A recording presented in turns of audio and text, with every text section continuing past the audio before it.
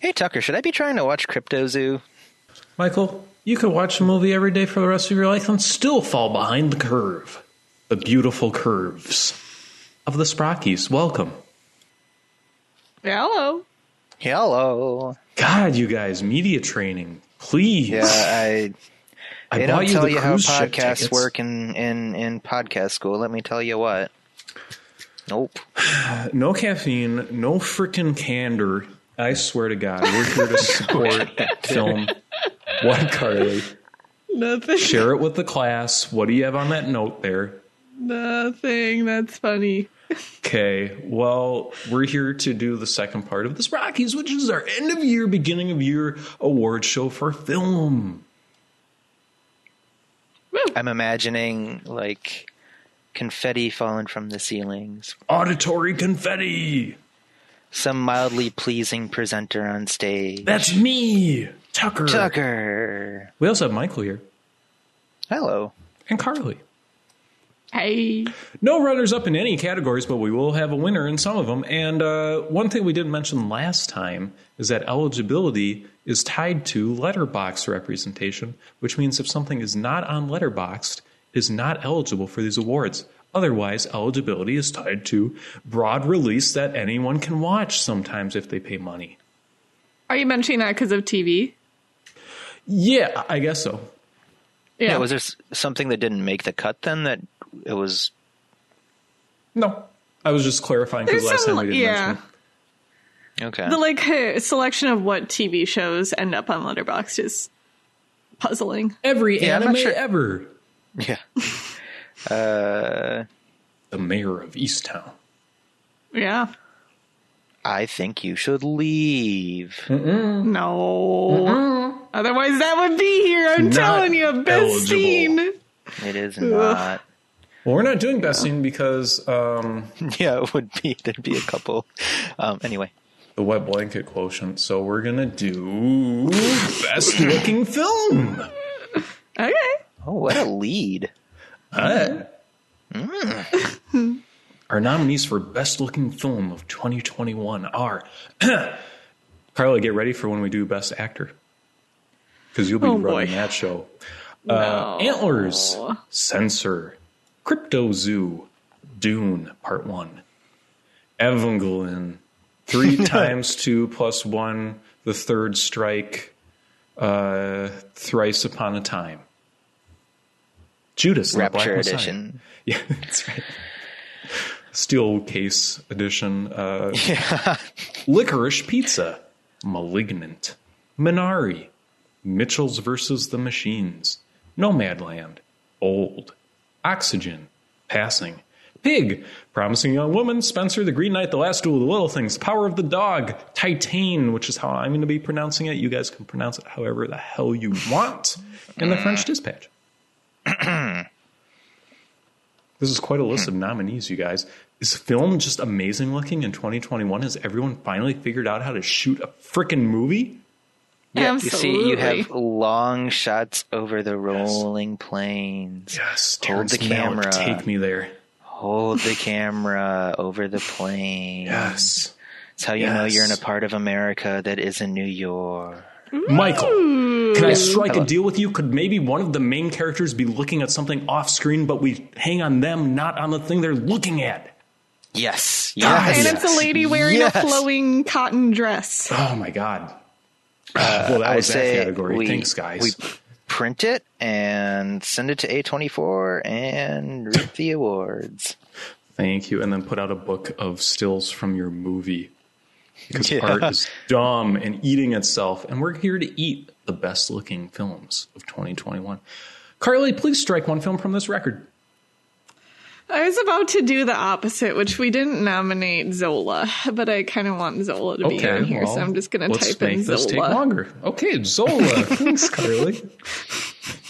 If I were to strike one... If I were to strike one from this... I mean, I could strike a bunch from this list if you want me to. Do it. Okay, get rid of Censor, get rid of Judas and the Black Messiah, get rid of Oxygen, get rid of Get rid of Promising Young Woman. Someone stop me. Get rid of The Last Duel, probably. Yes. Yeah, you could probably get rid of The Last Duel. Get rid of the little things. Said about oh, sorry. Yeah. Absolutely. Like, some things in The Last Duel look amazing, and some things look terrible. Mostly blood. The blood. I still really liked the kind of long shots of medieval Paris and some of the grimier stuff. Anyway, I think like the cinematography was really cool. I think like the filters or whatever they're doing to make it look so gray. Yeah. It just looked good. Digital in a bad way. Like, ooh. Yeah. Blood stuff aside, I thought the kind of grunginess of the duel itself was also really well done. Maybe. Absolutely. I mean, we'll talk about the duel for sure. Mm-hmm. Yeah. Those would be the ones that I would knock immediately of the ones I've seen. Can I just talk about Censor a little tiny bit? Yeah. Okay. I thought Censor looked really good, dude. Because it played both sides of the coin, where it's like prestige horror in the first part, but it's very like neon lit 80s rainy Britain prestige horror, which I am very into. And then in the second half, you have like this very grimy VHS video nasties horror, and that's also very fun. So I was very into Censor. I think I really liked how the second half looked. Yeah. I don't know if the first half worked as well for me. That's fine. I understand cutting it, but I liked it. Yeah. You didn't like Oxygen, like just like bottle episode, just like crazy sci-fi, like the weird arm coming out of the thing. I like how all of the movies I suggested made of look to some extent, but I just don't think Oxygen holds up to some of the other stuff on here. Very fair. They do a good job of not making it feel like it made it feel real in a really effective way, and I assume a lot of that's down to camera tricks and stuff, which is cool. But you know, I agree with you, Carly. Even though you're a monster for cutting it, Michael, what would you like to cut? Immediately out the gate, I think we could probably knock off from the ones that I put on here. I would knock off Evangelion. I was curious. I mean, okay, so yes. Just to give my perspective real quick, and I would love to hear your perspective on this. I watched the first of the, whatever you're calling this, quadrilogy or whatever. The rebuilds, or is it like the re.builds, re::builds? Jesus. Right. And I was very put off by it because it was sort of this cleaned up digital, like obviously our budget's higher, but it doesn't really translate into much for me kind of redo. Okay. Because I love 90s anime. Let's just be real. Yeah. Like grimy, like hand drawn. It's cool. I like it. Where is this coming in? Is it because this is years after that, right? As far as production. Yeah. So what's interesting to me is that the first of the because there are 4 of these things.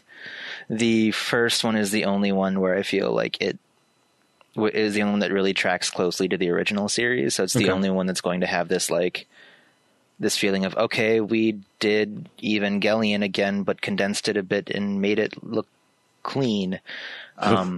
As it goes on, they start upping the like this kind of surrealistic visual style and spectacle with it. It's still a lot cleaner than obviously the 90s anime thing. It's still obviously, they're pulling CGI animation into this stuff. It looks like a big budget animated film, but they're like throwing in all of this crazy iconography, all of these like a lot of red. Like there are scenes where like they're in Paris, it's baked in red, and there are these new weapons they've made out of the Evangelion robots that are like, it's just like the lower half of them, and then the top half is like a battery thing that charges another one that's a big cannon. There's these other ones that are like, they're supposed to be like ghostlier versions that are just kind of haunting the landscape. There are these crazy this crazy visual for like an anti-universe because they trigger what is essentially supposed to be like revelations or whatever. It's really, yeah, it gets really hard into the mythos and stuff, but I think they back that with this very cool surrealistic style of these like warmer colors just blending together, swirling with each other, moving with each other, wrapped around things like broken half pyramids, ruined cities. And at the same time, there's this other side where I think the filmmakers are trying to sort of present a more beautiful, pristine form of life. So there are these little pockets of like unchanged world where it's a little more rustic, and they kind of play up these little more quieter details and stuff. And that kind of comes through in the art style as well. And it's like this genuinely pretty like visual style that goes with this other like crazier, more upped ante apocalypse style visual style, and I think it's just all really, really cool. But we're cutting it. But I am going to be cutting it, yeah, because there are other things I would rather put on. I'd rather maybe elevate. That sounds cool. Yeah. It makes sense going from like if you just watch the first one, it would make sense to wonder why, like, yeah, why at all, other than just to abridge this and cash in on the Evangelion craze that was still there among anime fans and still there in Japan and stuff. I would also probably cut Mitchell's vs. the Machines. Okay. Which I thought was really well animated, but also it to me was like a continuation of sort of an art style that really was really built up by something like the Lego Movie and something like Into the Spider-Verse. So I don't know if it's and compared to those, I don't know if it even hangs really. It's got a style to it. It does. Yeah. A little more comic. Well, not a little more comic-y, but yeah. It's got like it's not mixed media, but it feels kind of like mixed media to me, where it's like, which is what Spider-Verse was going for, obviously. Yeah. Yeah. They pulled off again, I think. So those are my, I guess, immediate cuts. I don't have any strong feelings about Dune being here. Carly. Hello, Carly. But yeah, I was just thinking about Dune. So, like, I think we can cut it because, like, it's, I don't know. I guess I'm sort of confusing two things here. Like, this is a combination of, like, production design and cinematography and a whole bunch of other stuff. And, like, if there was a category that was production design, I would not let anything but Dune win. But, like, the other stuff doesn't hold up. Like, the way that I feel like Denis Villeneuve has the strongest and most fun sense of, like, how to design objects, and his costume designers have the strongest, best sense of how to design costumes and everything. And, like, he shoots them all super, super well. But those are, like, it's the things that I'm focused on more than, like, how the movie looks, if that makes sense. So I have a very maybe bad Dune opinion to share. Welcome, Michael. I think part of, so the things that there was stuff I really liked in Dune. I think some of this imagery of, like, we're in Baghdad, but in space, because this is all an anti-imperialism sort of, or at least the original novel was built around an anti-imperialism theme, and bringing that into the 21st century obviously means contending with stuff like the Iraq War and things. And it definitely felt some of the visuals of that, like these helicopter bugs and stuff kind of buzzing in and over the desert with this old industrial style city being built around it, like as a fortress and stuff. I really liked a lot of that. A lot of what kind of maybe dulled the impact for me is how much Dune, the novel, has influenced sci-fi over the past half a century, and then how much of that has then translated into things like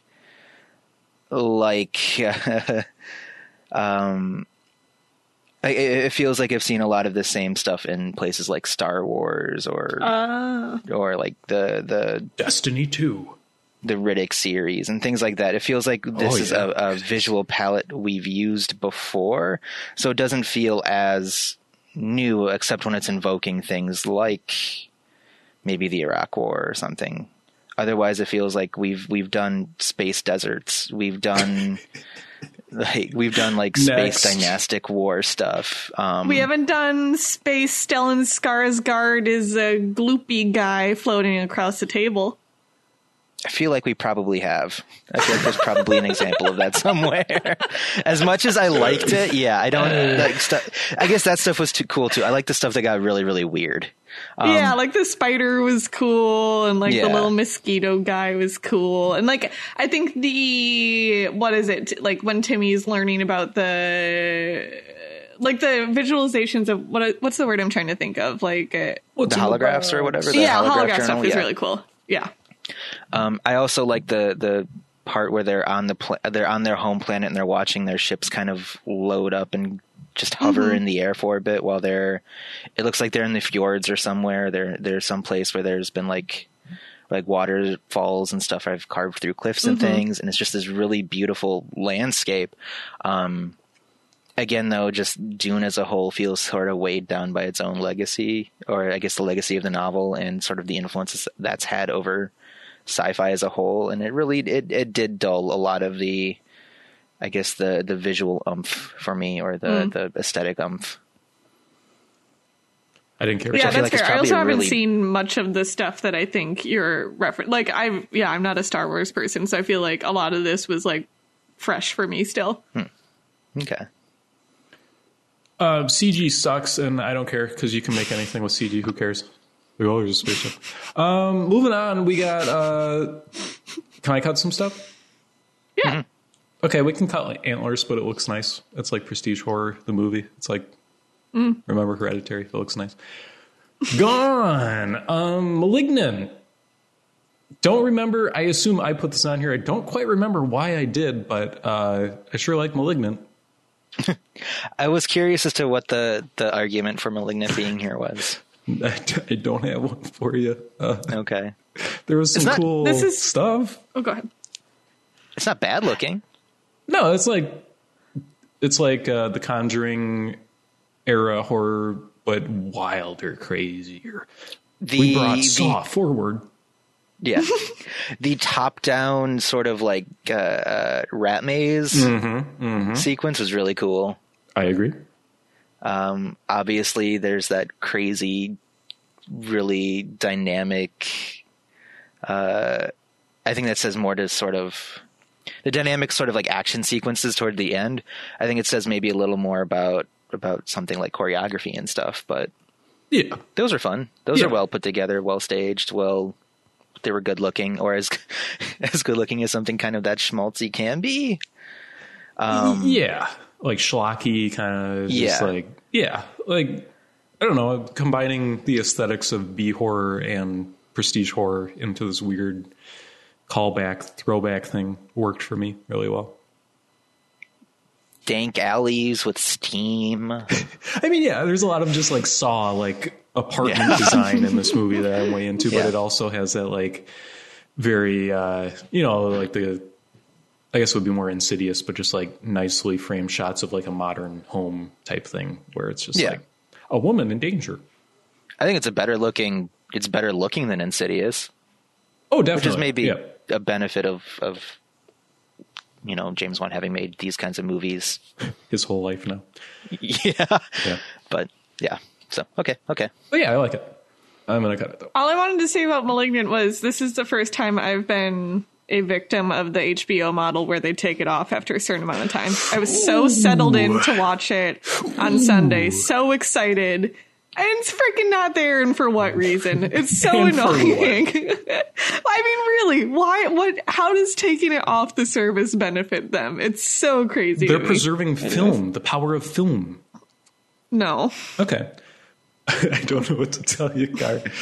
I would like to cut Zola, though, even though I feel bad because we just added it. But I didn't think Zola looked that good. I mean, it had film grain. It sure did. I think the overall effect of it is really stellar. Like, I just think, I don't think it's the best looking movie, but I think it's one of the best pairs of the way that the movie looks fits in so well with what the movie is about. Like, I totally disagree with that. Well, sorry, continue, really? but I completely disagree. Yeah. I think like the like mixing of like really dark moments and then like dark both, you know, physically and plot wise. Mm-hmm. And then like the fairy tale moments being so bright and then like grungy. Like I think it hits all of the areas it needs to hit really, really well. And that's a combination of, I think, like, again, cinematography, costumes, lighting, all that good stuff. I agree. No, I think maybe I just don't at all. Like, every time Zola comes up, it just seems obvious that I completely don't understand what Zola is or the point of it.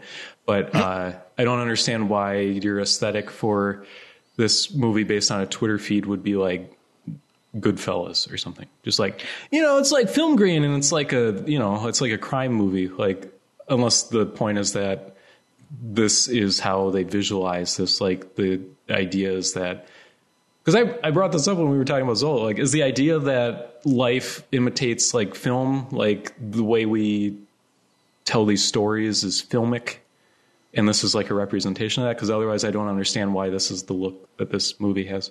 Doesn't make any sense to me. I think a part of it is that it's playing with sort of a visual palette that already exists in a way, in that we have these other sort of Floridian folk-ish kind of stories, or I maybe that's not the right way to put it. These like this Floridian film canon in a way. These things like Florida Project. I mean, it's A24 Florida movies is like essentially it. Like, yeah, they have so many of these. The Spring Breakers, stuff like that, kind of influencing it to begin with, is sort of adding to this. I feel like that's a part of the aesthetic here. Another part of it is sort of this wistfulness that exists in trying to share these kinds of stories over social media, or at least delivering this sort of dark comedy of these stories over social media, creating a sort of surrealness that kind of needs to be captured. And then, pairing that with what is essentially a crime movie. This is like a crime film, and sort of keeping with that visual language as well. My distaste for the movie might be bleeding into this, but I guess it didn't wow me at all. And it didn't at all, I think, and I brought this up when we talked about it, it didn't capture at all, even though I felt like in some ways it was going for it. This like always online, like social media presence didn't show up in the movie at all for me, really. Even though I think attempts were made to do that, it felt kind of half-hearted. And then they went back to film grain, prestige, A24 movie. And there wasn't any friction there for me to like, oh, okay. It was just like, it felt clumsy. Except the screensaver part. I love the screensaver part. Yeah, that's cool. I'm okay with cut. Like, it's not, okay. I would say, in the top few of, my selections. Well, in the interest of time, should we maybe do our top three then, Car? Oh, boy. Okay. The remaining movies, Crypto-Zoo, Nomadland, Old, Passing Pig, Spencer the Green Knight, The Power of the Dog, Titane, and French Dispatch. Car, what would your top three be? I'm going to go... Oh, lordy. Okay. I'm going to go Power of the Dog, Spencer, Old. Ooh. Tasty, Car. That was a spicy third pick. Thank you. Michael, well? what are you feeling, Michael? I would love to hear a case for Old, because I don't see I have one. Well, you're about to. But my picks would probably be The Green Knight, The Power of the Dog, and The French Dispatch. Good picks. I would probably go French Dispatch, Passing, and Old. Okay. Carl, I would love to I hear want to say your old... Titan is an honorable mention. I'm sorry, Titan. Titan. Titan. Yeah. I liked how it looked a lot, but Well, Carl, you'll never have to pronounce it again. Don't worry. We're done talking about it forever. It's got that cool like neon glow to a lot of it that was kind of cool. yeah. It's really think bright in a lot of ways. We cut censor like half an hour ago, but okay, whatever. Sorry, Carl. okay. What were you saying? No, I don't know. I just think it looks really good, and maybe similar to Zola in some ways, where I think it captures a lot of different styles all in one movie, depending on like what scene you're in. Yeah. Yeah.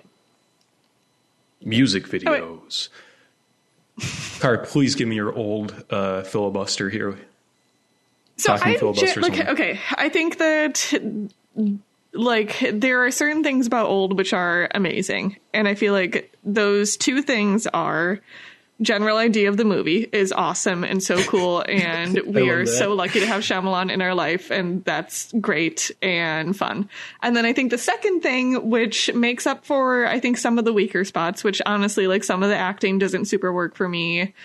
Mm-hmm. I think there's a fair argument against some of the writing in it. The ending totally doesn't work for me, but I think what makes it feel like not only, you know, like worth watching and good, but like honestly, maybe the best looking of any of his movies is there's super cool camera stuff happening like the entire time in a really, really, really smart way.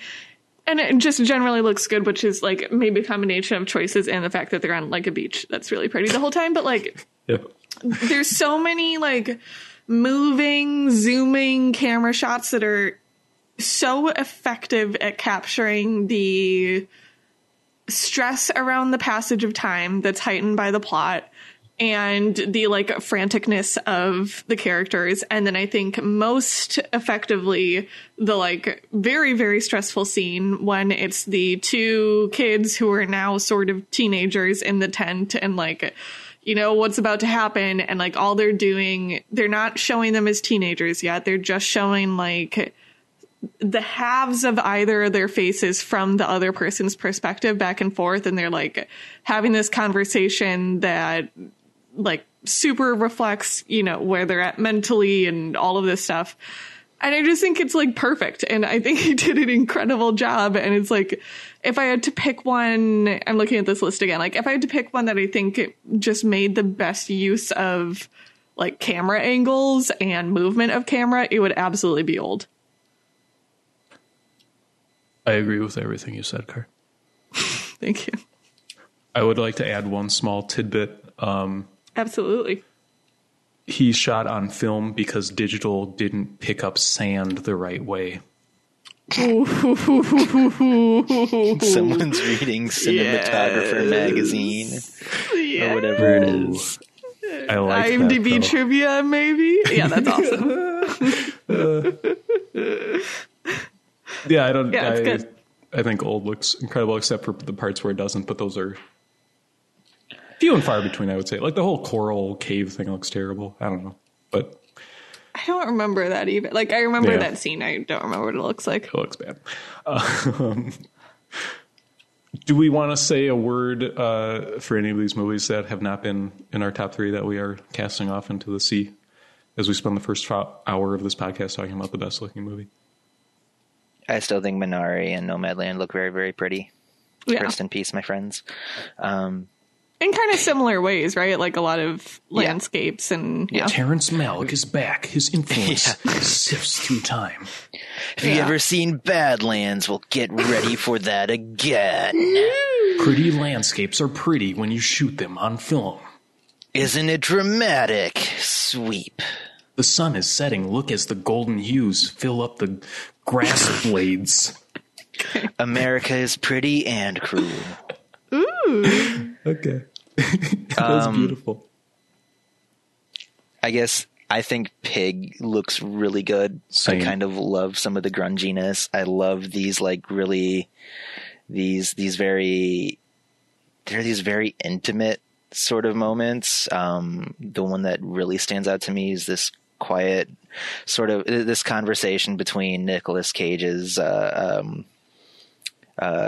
former chef and he being the former chef, Nicolas Cage's character, and a baker that I guess he had worked with at one point, and it's just kept from a very far distance. You don't really see either of their faces, but it's all quiet. It's just them at this table together. It's lit. Everything else is kept sort of dark, and it just feels like this really nice, very, in a lot of ways, kind of sad moment. And just, there are things like this throughout the movie, and they all just kind of, that paired with sort of this grungy Portland, this grungy take on Portland, is just kind of fun. I really liked all of that together.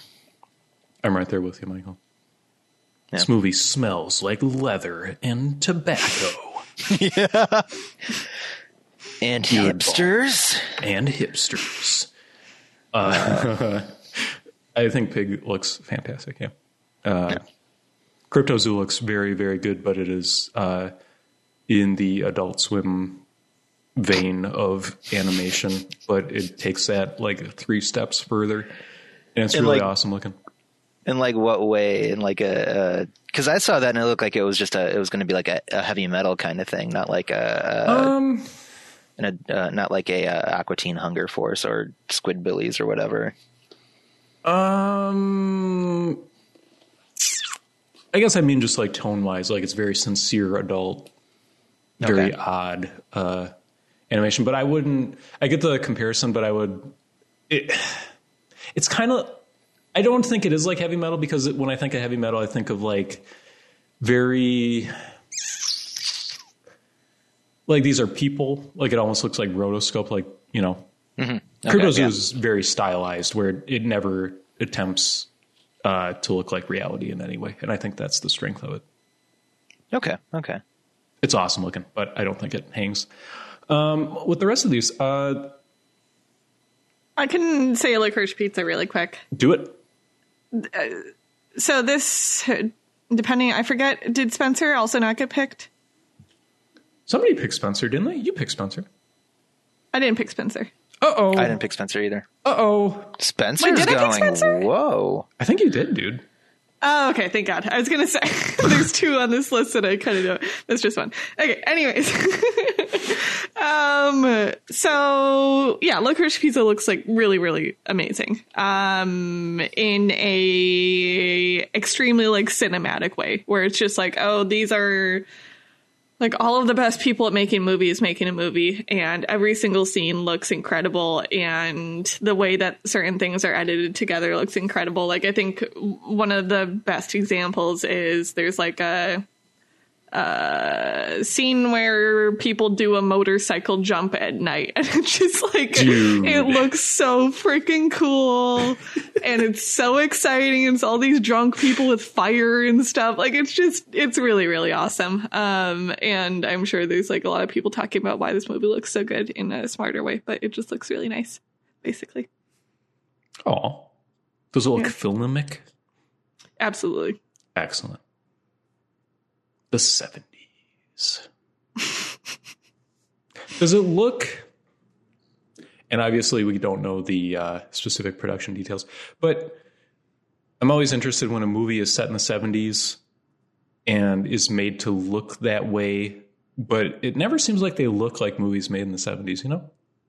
You know what I'm saying? I don't think it does look like it, and I don't think it's trying to. I could be off on that, but like, it's not making it like softer. Okay. I think it's just like shot on film and looks like it's shot on film, basically. Yeah. But it's like people are in focus. It's not like, yeah, no, I don't think they're like doing any like, you know, like crazy effects to convince you that this is old, besides the fact that everything looks like it's older. Tarantino did not direct this film. Gotcha. Cool. Yeah. Okay. We love you, Licorice Pizza. You'll win one of these awards. Maybe. I don't think Passing's going to win, but I need to just say that, especially the first 5 minutes of Passing, look incredible in sort of the way where it feels like someone is kind of how I felt about Orlando, where it's like, this is kind of looking, it doesn't feel like it's speaking the same like filmic language that we're beaten over the head with over and over. It's like, this feels different, and that's really exciting, I think. I don't know if that maintains through the whole film, and I think it's like 4:3 black and white shots, so it's kind of like, there's shots where it's like, oh, that's how you would frame this because this is the palette you're using for this film. And it's like, okay, fine. First 5 minutes though. Mwah. Mwah. Speaking of 4:3, the French Dispatch looks very good. It does. I think it looks fantastic. Yeah. I think it is Wes Anderson's maybe most Wes Anderson-y visually, but I think it's in a good way that that's the case. It feels like you're doing a lot of the stages that are moving around, the sort of, I don't know if it was digital editing or if these are like physical sets or something where he's panning across different rooms, removing walls or sweeping walls aside. It all came together in a way that was really, really cool. And I don't know. It's really good at using. It's just I feel like Wes Anderson movies a lot of the time they're very like, this is the setting of this movie and this is what it looks like. But I feel like the kind of New Yorker-ish structure really let them kind of I think all three stories feel very distinct and they're able to like incorporate different views of the same Wes Anderson-y style. And I like that. Yeah. Well, I mean, it helps that the sort of. I'm sorry, I didn't mean to cut you off, Carly. No, I just get I think that saves it for me. I don't normally have a lot of time for a long, it gets to be a lot after a while. And I think the fact that it is broken into little chunks and they feel different from each other makes it so much more enjoyable. And I think specifically the art one works really, really well for me. And I was thinking about visually, and I was thinking about why. And I think it's because he couldn't possibly add as many props as he normally likes to, because so much of it takes place in a prison. And it's just maybe there's a case for restraint or something. And I feel like that's exemplified by that one. Yeah. Well, yes. Sorry, Michael, go ahead. Caller, go ahead. The cartoon sequences in this movie. I'm trying to remember. There's the kidnapping. Where it's like Tintin? Kind of, yeah. Yeah, that was fine. I don't know. There's one. I thought there was one other one too. It was like I forget what the context for that one was. Doesn't matter. The big one's the end where they replace they do the car chase as a cartoon or something. And it was fun as a stylistic thing, but I didn't think it was crazy or anything. I enjoyed it, but it didn't. I am not really incorporating that into me thinking this was one of the best looking movies of the year, I guess. Okay, because it's maybe one of the check marks against, not against it, because I actually think the rest of the movie is.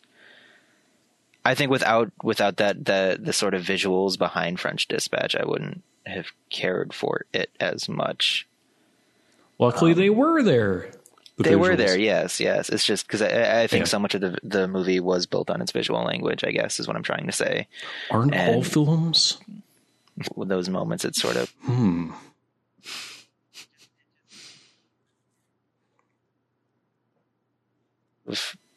Jarring. It was jarring and not in a good way. I agree with you there, Michael. I don't know. It was, like I said, it was a cute little novelty, but I was like, okay, back to people, please. Yeah. Went on a little too long. Spencer doesn't have any animated sequences. Yeah, Spencer looks great. Okay. I'm trying to kind of get us to some sort of conclusion here. What are we feeling? Give me your top two. Let's just do that. Michael, what are you feeling? Either The Power of the Dog or The French Dispatch. Carly? Power of the Dog or Spency. Okay. Guys, I didn't think The Power of the Dog looked very good. All right. Okay. All right. Put them up. All right. The thing I said about Nomadland and Minari holds true. No, I completely disagree with that. Yeah, I disagree very hard. Okay, but that's my opinion. Am I entitled to it? I just didn't think it looked that good, you guys. Yeah. I think Power of the Dog, I probably need to find a different word other than cinematic because they use that for Licorice Pizza, but like it feels so movie-ish. Like grand. It feels like I don't know. It reminded me a lot of oh my god, Brokeback Mountain, where like there are vistas and the shots of the vistas are beautiful, but then also like the interiors and like the way that it looks to like take you through different moments in their lives and stuff, like it sort of was reflected back in that. And like I think of the two things that stand out besides the vistas is like the stuff in the beginning at the restaurant I think looks incredible, like the tense nature of the scene and like how they light that so that it kind of looks like what like I imagine like hipstery, folksy restaurants are trying to look like now. I thought it was very interesting. Yeah. And then all of the stuff in the house later, especially like the piano scenes and stuff, like it's just all made to feel so big, even though you're just mainly looking like a couple characters' lives. I think this is very different from something like Nomadland because I think the way that you look at sort of these landscapes in something like Nomadland is that you're supposed to be seeing, America is vast, the world is vast.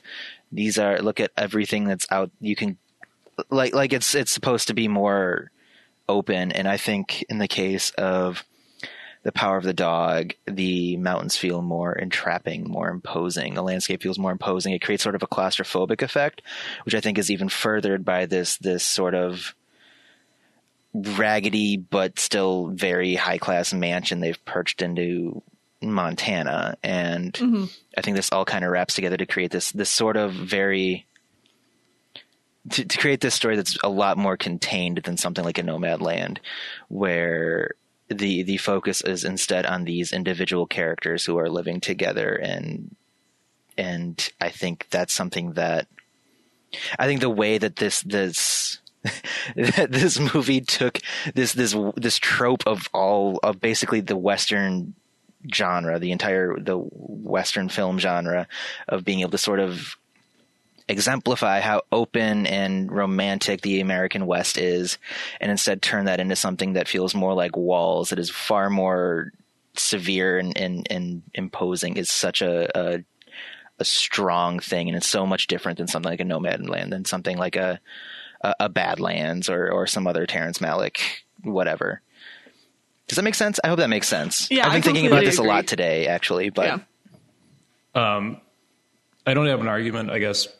I should just say, I guess, like a movie, this would never impress me, this type of filmmaking, I guess. Like, this is just not, I don't find it, movies shot like this, I don't find them impressive. So, like, I totally get your argument, and I think it's a strong argument and all that. It's just, this is not to my taste. Like, I find, like, the Wes Anderson, like, very meticulous and, like, creative within these confines. I find that more engaging than, like I think that's interesting what you're saying about like the different use of the environment versus Nomadland, but it's still like I shot this outside at dusk or whatever, and there's mountains in the background, so it looks good, and that just doesn't do anything for me.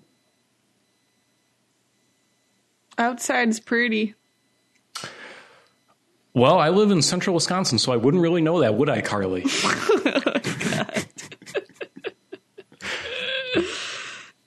So is this a stalemate between French Dispatch and Power of the Dog? No, because I think you guys both have strong arguments for Power of the Dog.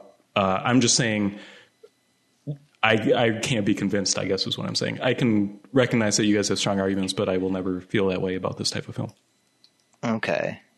Because it's also maybe worth pointing out two people did vote for Old as well. And I guess I'm in that same camp where I can't be convinced about Old. So that's fair. I think Old, though I think it looks a lot better than Power of the Dog, I think there's also sequences that look a lot worse than anything in Power of the Dog. So it's like, there are parts of Old that there are parts of Old that felt like I was watching a Transformers movie. That's kind of cool, though, Michael. No, it's not. No, not even the good one. This like watching a Transformers sequel.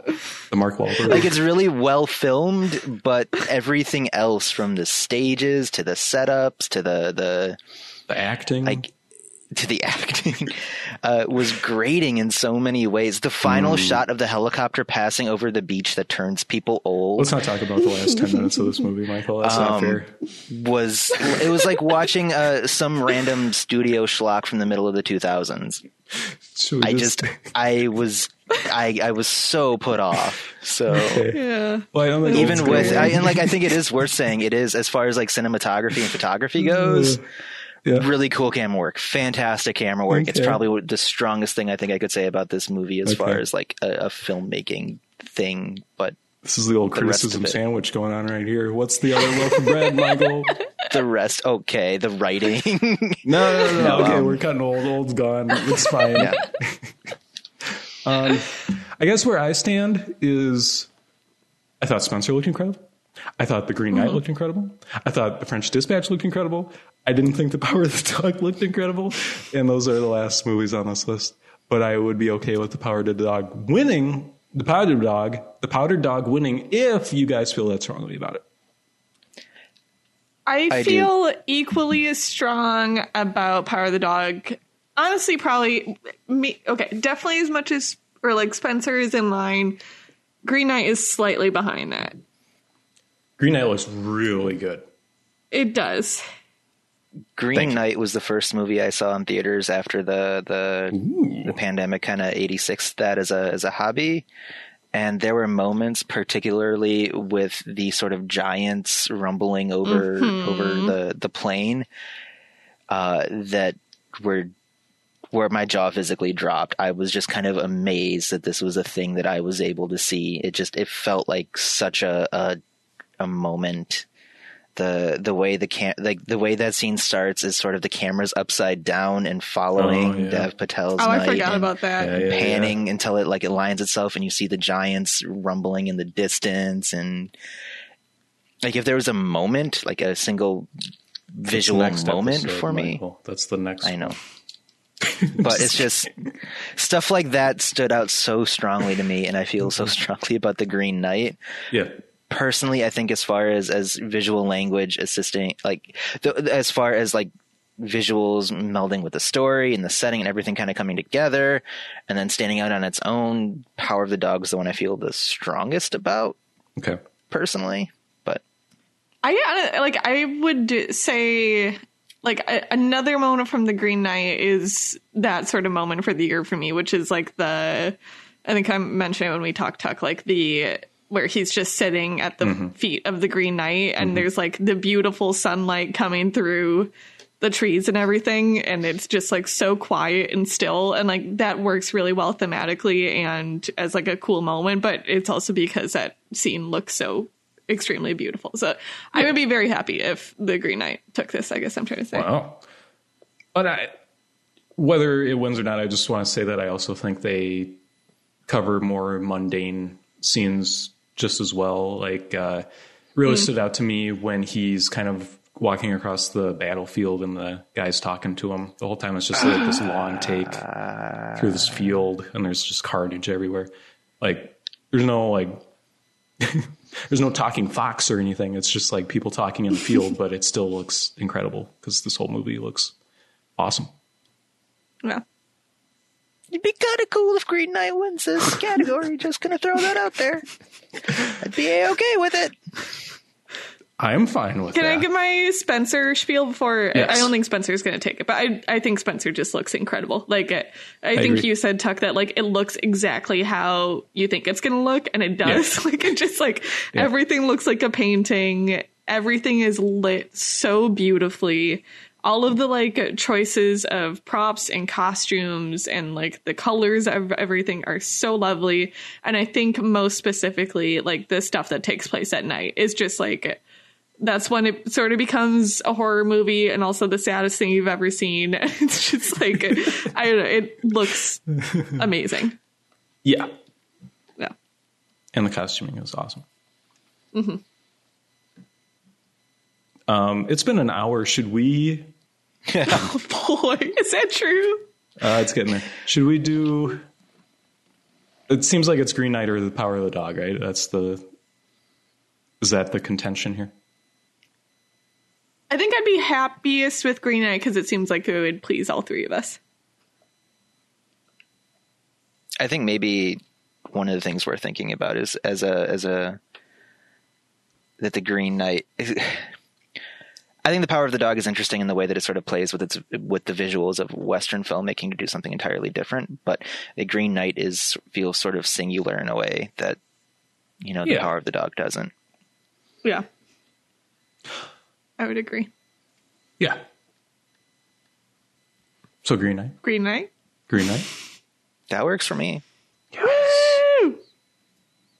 Whew. Okay, join us next time when we'll cover a different topic. Best vibe. Best vibe. Let's do a quickie. Let's do best late title card because I don't remember the context or examples of any of these. Let's go. Yeah, I don't either. I remember all of one, I think. The award for a category that will not be returning next year is Best Late Title Card, and the nominees It are... has to next year, though. It absolutely has to. Because the Drive My Car late title card is 40 minutes true. in. That's true. Yeah. Okay. Is it really? It is, in like the most incredible way possible. Yeah. Well, that's we know what's winning next year. Let's find out what's winning this year. The nominees are Antlers, Fear Street, 1666, Judas and the Black Messiah, Malcolm and Marie, Malignant, Nomadland, Spencer, The Green Knight, The Night House, The Suicide Squad, We Need to Do Something, Zola ×3, and Don't Look Up. Fear Street is 1666? Yeah, dude. That's the first time I noticed that. That's silly. Can I explain? Okay, the Fear Street one involves a lot of spoilers. Should I just say it's really good and we can cut it? I don't. I don't know. Like, none of these, I don't remember a single one, so I don't. Okay, should we even do this category is the question I'm posing to everyone. Zola's kind of fun because the second title card is actually like an anti-title card. It wins! Okay. What's the Fear Street 1666 title card? Basically what happens is halfway through the third movie in the trilogy, there's a title card for the first movie. And I'm like, hell yeah. Oh, that's awesome. Yeah, it works really well. I think Zola wins just for going for it with the title card 3 times in the movie. That's fun. And one is So like, when we Take say- notes, filmmakers. So when we say 3 titled cards, we're talking like, I think like halfway through there's the at Zola, and then there's the at the other lady whose name I'm forgetting, yeah. and then there's another final Zola title card, right? yes. That's how you do title cards, dude. Yes. It's kind of fun. That's fun. The Suicide Squad one was fun. What was it? Well, this category is awful. We can't do this again because all it is like describing what happens in the movie, and then a title card happens. I don't know. Basically, they send the Suicide Squad in on this mission, and they just get destroyed immediately. Like every single like big name actor they got for their Suicide Squad. Oh, that's right. Okay, yeah. And then it's like the Suicide Squad. Yeah. I like that a lot. But that's just because that's a fun scene. It's a good like. It's like a good Yeah. nail in the coffin. But yeah, totally. Pete Davidson just died. Yeah, just immediately Yeah. love it. Yeah. The most desirable man in America, Pete Davidson, Oscar host. Ooh.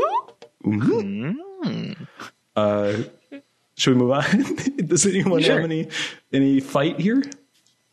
No, not really. I have no reason to know this or remember, but I feel like Malcolm and Marie probably did have a cool one. I think it's pretty late. Yeah. I think they have like a whole argument, out of 18 arguments, and then it's like title card. Yeah. And it's a good font and stuff if it's the same font as the Sure. poster. But Certainly. anywho. Can we do most egregious use of 4x3? Yeah. Sure. Okay. The nominees are Censor, Get Back, Justice League, Zack Snyder's Justice League. Passing The French Dispatch, WandaVision, and Tick, Tick, Boom. Now, when I say most egregious use, I don't mean worst. We don't mean like worst use, right? It's just most egregious use. I don't know what you mean then. I'm not entirely sure what you mean then either. Because egregious is bad. It's like excessive in a bad way. Well, right? like, okay, Zack Snyder's Justice League is a 4-hour superhero movie that is also 4x3. It's egregious. I still like it a lot. Yeah, that's awesome. Is that a distinction worth making? Shall we rename this category? Worst use. Just most annoying? Is that what this is? But then it gets into like my weird brain worms that you guys aren't going to agree with, where like, why is WandaVision shot like this when this isn't how they shot TV shows back then? This is a good question. WandaVision's I don't like remember. my Was most WandaVision annoyed. 4:3? Was that like a... When they do the first the whole couple show episodes, that it's way? like, it's the 50s, so it's 4x3, except it's shot on digital and looks like crap and it doesn't look at all like television used to. I hate it. It's very egregious. Yeah, but I feel like it's egregious for a lot of reasons beyond that. Just the aspect ratio. Well, I think we can separate this into two categories where it's like, this is 4x3. Either this is like a statement or we're using 4x3 as a little sprinkle, a little spice on top of our movie. You know, cha-cha-cha-cha. You know what I'm saying? French Dispatch is, I make films in 4x3. Yeah. WandaVision is like cha-cha-cha-cha. Tick, Tick, Boom, where it's like home video for some reason, and it's in 4x3 because it's the 90s or whatever. That's like cha-cha-cha-cha, you know? So it seems like the answer is WandaVision or Tick, Tick, Boom. Well, no, because I hate it in Get Back, for example. Why? Because Get Back for the first, let's say like 10 minutes is like 4x3 footage of the Beatles. And then it's like, now it's the movie and it's that same 4x3 footage, but we've smooshed it out into widescreen and we put a weird noise filter on it and it looks really weird. So why was there 4x3? So if they had just stuck to their guns. Just do 4x3. Yeah. You did it in the beginning. Well, then this is the opposite of this. This is the most egregious use of...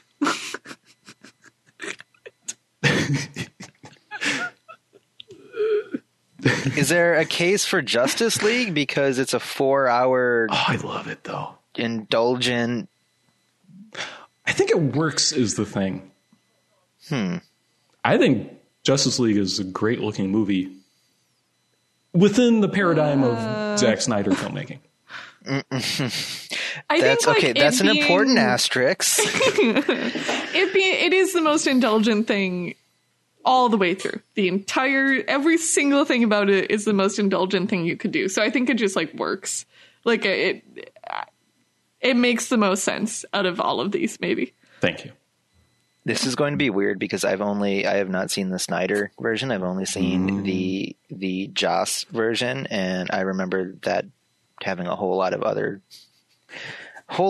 things to where I wasn't even thinking about what the aspect ratio was. The Henry Cavill mustache. Henry Cavill mustache. Yeah, that's right. No, the Henry Cavill mustache was that one. Yeah, that was there. Yeah. Oh, it's a different category. Anyway, I feel like in your guys' mind, the French Dispatch should win because every time we talk about the French Dispatch, it's like Wes Anderson being Wes Anderson again, 4x3. But I like that. I don't think that's a negative. I know, that's what I'm saying. That doesn't really bug me either. Okay. I don't get bugged by aspect ratio in general, I would say. I do. First man. Okay, I choose WandaVision. I choose WandaVision. Yeah.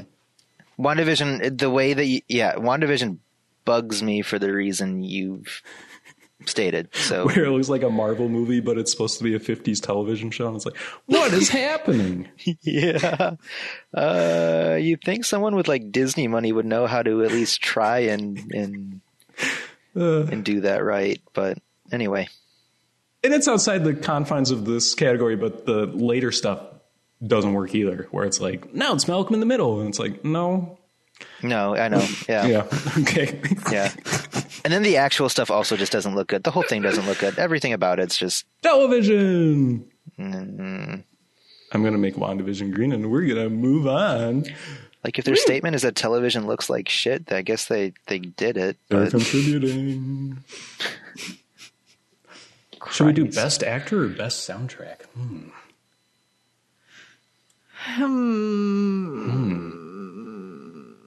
Carly just doesn't want. Are we doing best actor today? Well, I guess we don't can. think we can do everything next time because then we'll die. But I think we could maybe do best soundtrack. we could definitely do soundtrack. Okay. The nominees are Crypto Zoo, Days of the Bagnold Summer, Evangelion 3.2, Get Back, In the Earth, Inside, Nomadland, Passing, Pig, Pinocchio, Shadow in the Cloud, Shiva Baby, Spencer, Summer of Soul, The Green Knight, The Little Things, The Power of the Dog, Zola, Licorice Pizza, and All Light, Everywhere. Is Shadow in the Cloud this year? Yes.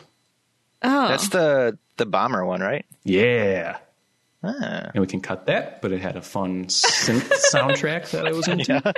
I was thinking about putting West Side Story on here, but that felt very, very cheap I don't know. and not fair. I respect it. Well, because it's basically the same songs as the original musical, just with a different cast and a little bit different, a little bit of shaking up with some instrumentation here and there. But I'm into that. I'm not going to put it on there because it feels like, haha, the award goes to the 60-year-old The thing we liked before. yeah. Woo. So I'd like to cut Days of the Bagnold Summer for being the worst nominee on this list because the soundtrack is great and they use about 5 minutes of it through the duration of the movie and it pisses me off. It's a Belle and Sebastian soundtrack and it was misused horribly. All right. we can probably. I mean, like, unless we really want to talk to each one, we can probably just pick. Should we just go to like top threes or something? Okay. I don't know. What do you feel? What do you guys think? I mean, okay. Get Back is the Beatles. Do you like the Beatles?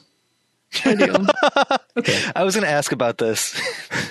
I don't think it wins. I think if you like the Beatles, this sure has a lot of Beatles music for you to listen to. Yo, do you want to hear Paul McCartney play demos of Get Back? I do. The song by the Beatles that you've heard before. I do so badly. And I did. And now I'm crossing it off. Okay. So my impression is that this is like a Let It Be Naked kind of thing again. Is that? Yeah. No, it's Okay. totally just like, here's what they were playing in the studio. Okay. Here's the rooftop concert, but it's 4 performances of the same song. Hell yeah. Get Back. Pinocchio doesn't need to be on here. It had a nice soundtrack. The Little Things. Well, okay. Thomas Newman is the greatest man who's ever lived, and he's fantastic at putting songs together. And it reminded me of the American Beauty soundtrack, which I know we don't talk about that movie around here, but I love that soundtrack. And this had some good songs too. And now I'm going to cut it.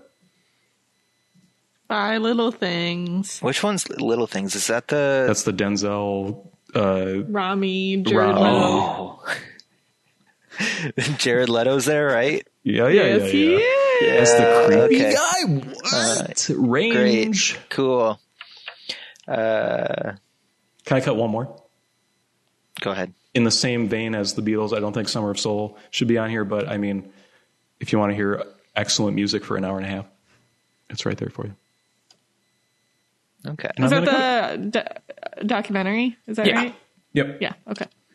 How was that? Everyone that I had sort of followed and heard from said it was kind of amazing.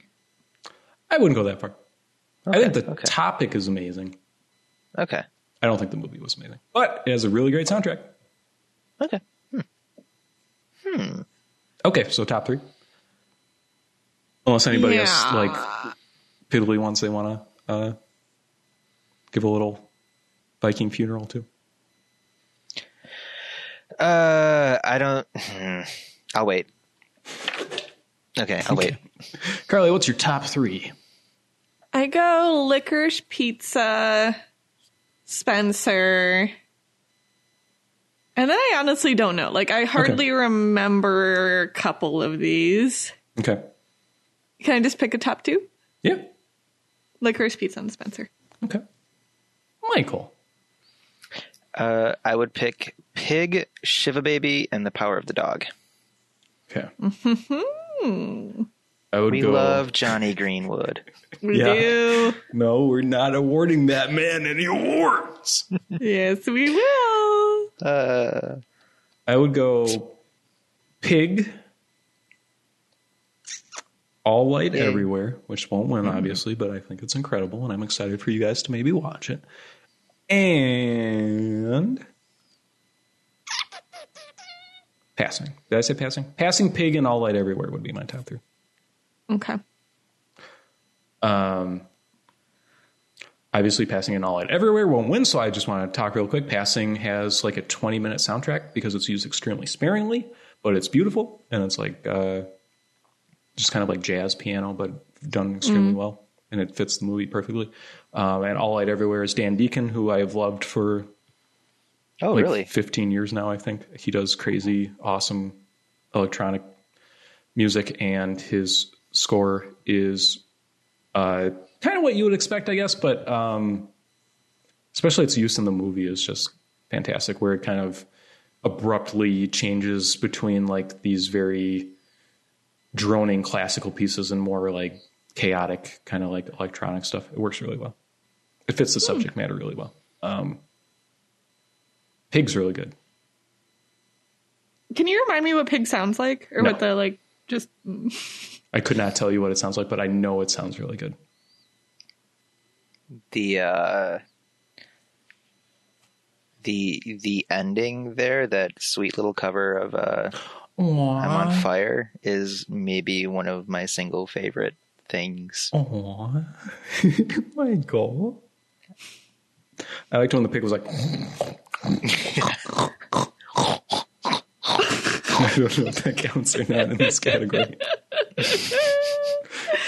Otherwise, I think it's a lot of like sort of ambient folk style stuff, which is really competently done, really well done, and everything really dramatic. My naming of Pig really kind of hinges also on that I'm on Fire cover, that Bruce Springsteen cover at the end. Everything about it was just like right in my heart. So I don't know. I hear you.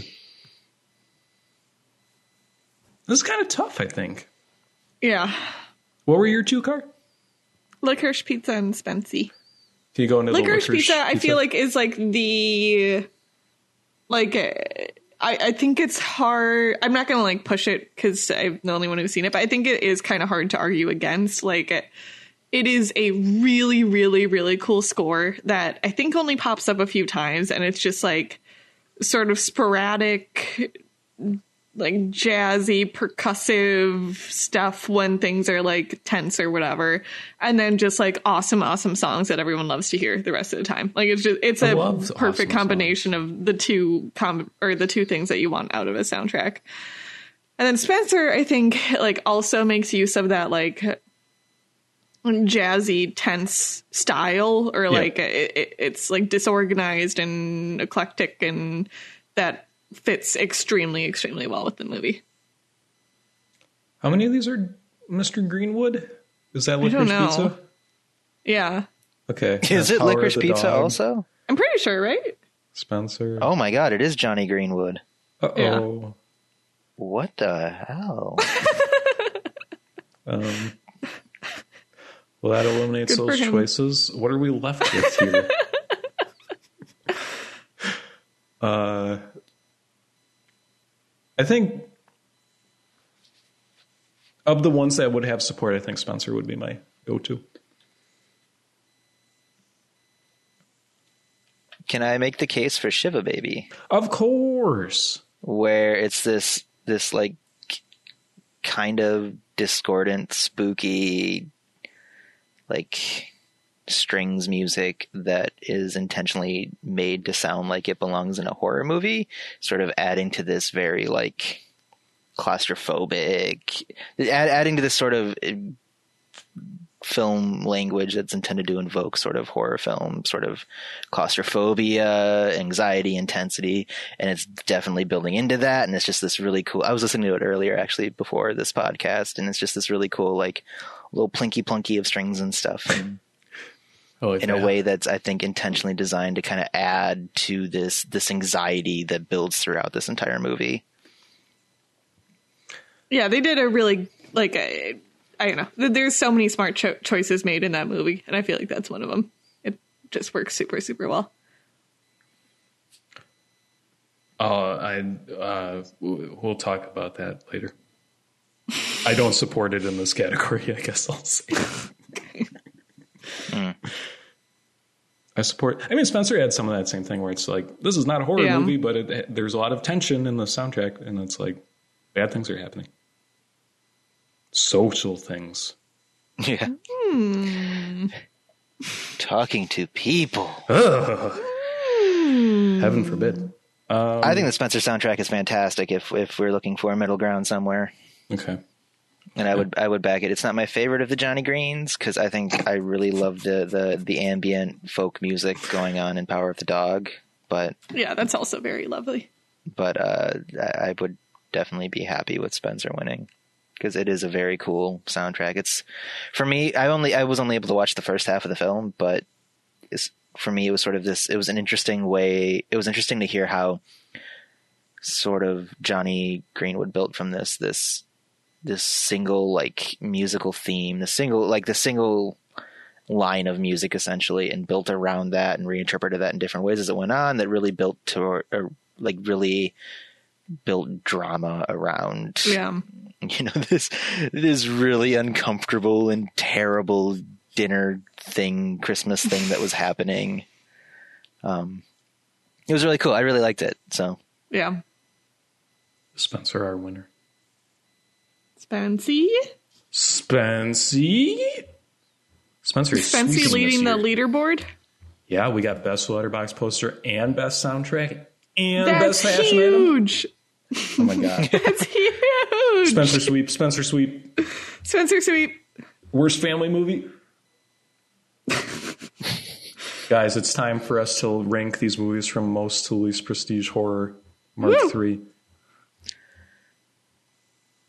I'm the ready. nominees, if you can call them that, are A Quiet Place Part 2, Censor, Escape Room, Tournament of Champions, Lamb, which none of us saw. I don't think we did, unfortunately. I think we can keep it on. No, keep it on. We don't know what it is. It is. We know what it is. I can't rank a movie I haven't seen. Tucker, it is an A24 horror movie. Okay, yes, with the lamb. Set in some rural middle of nowhere. What do you think it's going? What do you think it's going to be like? With the woman from Prometheus. It's back. Last Night in Soho. Malignant. Old. Shiva Baby. Baby. Spencer. The Conjuring. TDMM. The Green Knight. The Night House. Titan. We Need to Do Something. Willy's Wonderland. And The Novice. What is We Need to Do Something? It's like Black Swan, but with rowing. No. We need to do something. We Need to Do Something is a beautiful work of art, and we will get there in just a sec, but I think we should do this the most mathematical way possible. What is more prestige horror? A Quiet Place Part 2 or Censor? Censor. I agree. Because it's high Quiet concept. Place Part 2 is like a blockbuster on purpose. But it's like, it's not trying to be schlock, even if it is. It's supposed to be like, meditative farm. Ooh, it's quiet. He's a good dad. He's a great dad. He's taking his family to the baseball game. I agree that Censor is much more prestige horror than A Quiet Place Part 2 is. So. Can you like put these next to it or something so we can keep track of it?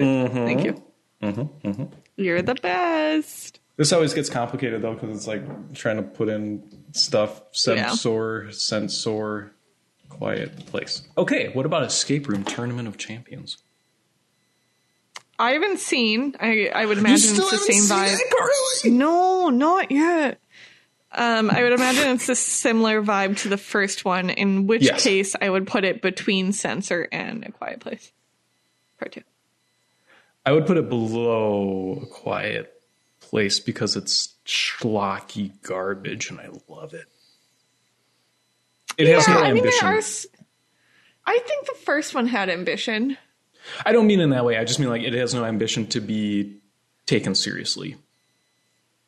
Yeah, I just think there's certain like artful elements of it. I guess. No, it's well made. I love this horrible series. I'm just saying it's not like it's in its lane and it's like comfortable there and it's good at it. But I don't think we can equate prestige with competency. You know? Okay, like, that's fair. Yeah, I'm with you. Okay, I'll put it. Lamb, everyone's favorite film. We can't stop talking about Lamb. It's at the top, right? Okay. Probably. It sucks. If Lamb wins and none of us have seen it, I'm leaving. Am I looking at this list? Car, take us on the Last Night in Soho train. I would say between Censor and Lamb. Wow. Okay. Edgar, right? You're so prestigious. It's trying to be prestige, but it's still an Edgar Wright, so it's like also silly. You know what I mean? Yeah. It like demands to be taken seriously even if you can't, right? Is that the vibe? Okay. Yeah. Okay, well, I thought that's question. I have my pop screen in my mouth. Okay, Malignant. Gross. What do you do with Malignant? It's either at the top or the bottom. It's not like how are we defining prestige horror? Because if we're talking about like turning a concept around in some kind of way, sure, or something, it's got a little bit of that going on. It's like a movie half the time. We've previously defined it with some element of like it has like an emotional or thematic message beyond what most horror movies do or something, or like social message. I would say negative. Yeah, like I think it might actually do social harm. Yeah, I wouldn't. I think some of the aesthetic choices are informed by prestige horror, but I don't think it itself is prestige horror necessarily. I mean, the ending is basically a Fast and Furious movie without the cars. So. Hell yeah. But isn't it also inspired by, gosh, I'm forgetting the name. You know, like the Italian...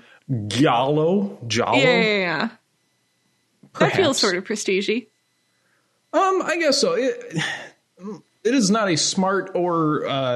It has not much to say, Car, I would say, about Malignant. But it sure says it loudly and with vigor. Except that your schizophrenic friends are dangerous. That's true. I would put it between Censor and A Quiet Place is where I would. Me too. Okay. Car, is that fine with you? Yeah. Okay. You're fine placing Lamb, but when we talk about Malignant, you're like, I don't know. I haven't seen it. I feel like I get Lamb. I might watch Lamb before the next one of these. Okay. I might try to as well. Well, enjoy Old. Old's an interesting one. Old is interesting. I would put it like above Malignant. I would put it below Malignant. I would put it above Censor.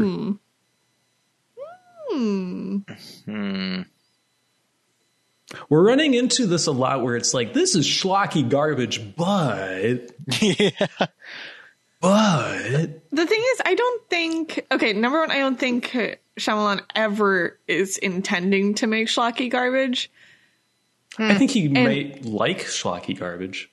Yes, totally, but I just think his level of earnestness... Which we love. is like a shield from that or something. Okay. At least like as he's making it. I don't know how it always comes off, but like I think to him this is, and I also believe it to be true. Like I think this is like a very emotional and meaningful story. Yeah, be afraid of the guy with schizophrenia. Yeah, there's He a has theme.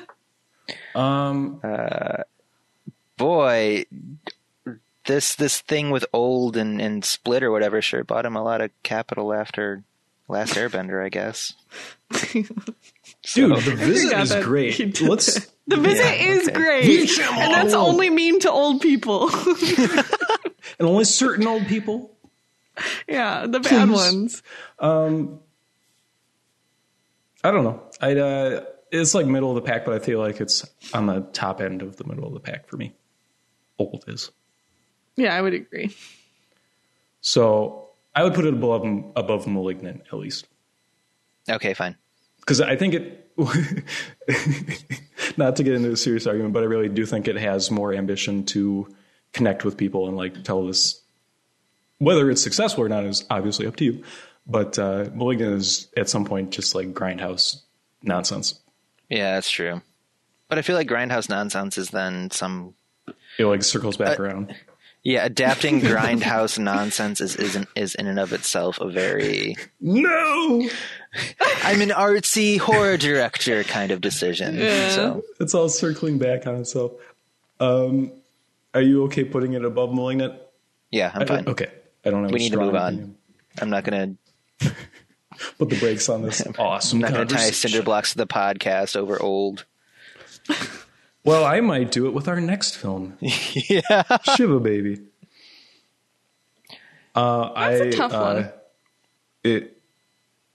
I don't think you can put a horror soundtrack over Curb Your Enthusiasm and be like, this is a horror movie. I don't think that works. Okay, so I'm the one that put this here, Okay.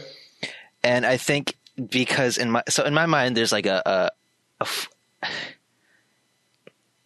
game theory kind of board, right? Like no. a chart, like The a Prisoner's there's Dilemma. Okay. sort of where it's like horror structural purism, horror structural Oh my God, looseness, okay. or I'm whatever. writing this down and drawing this. Okay. Where like you have one side, it's like, okay, is a horror movie?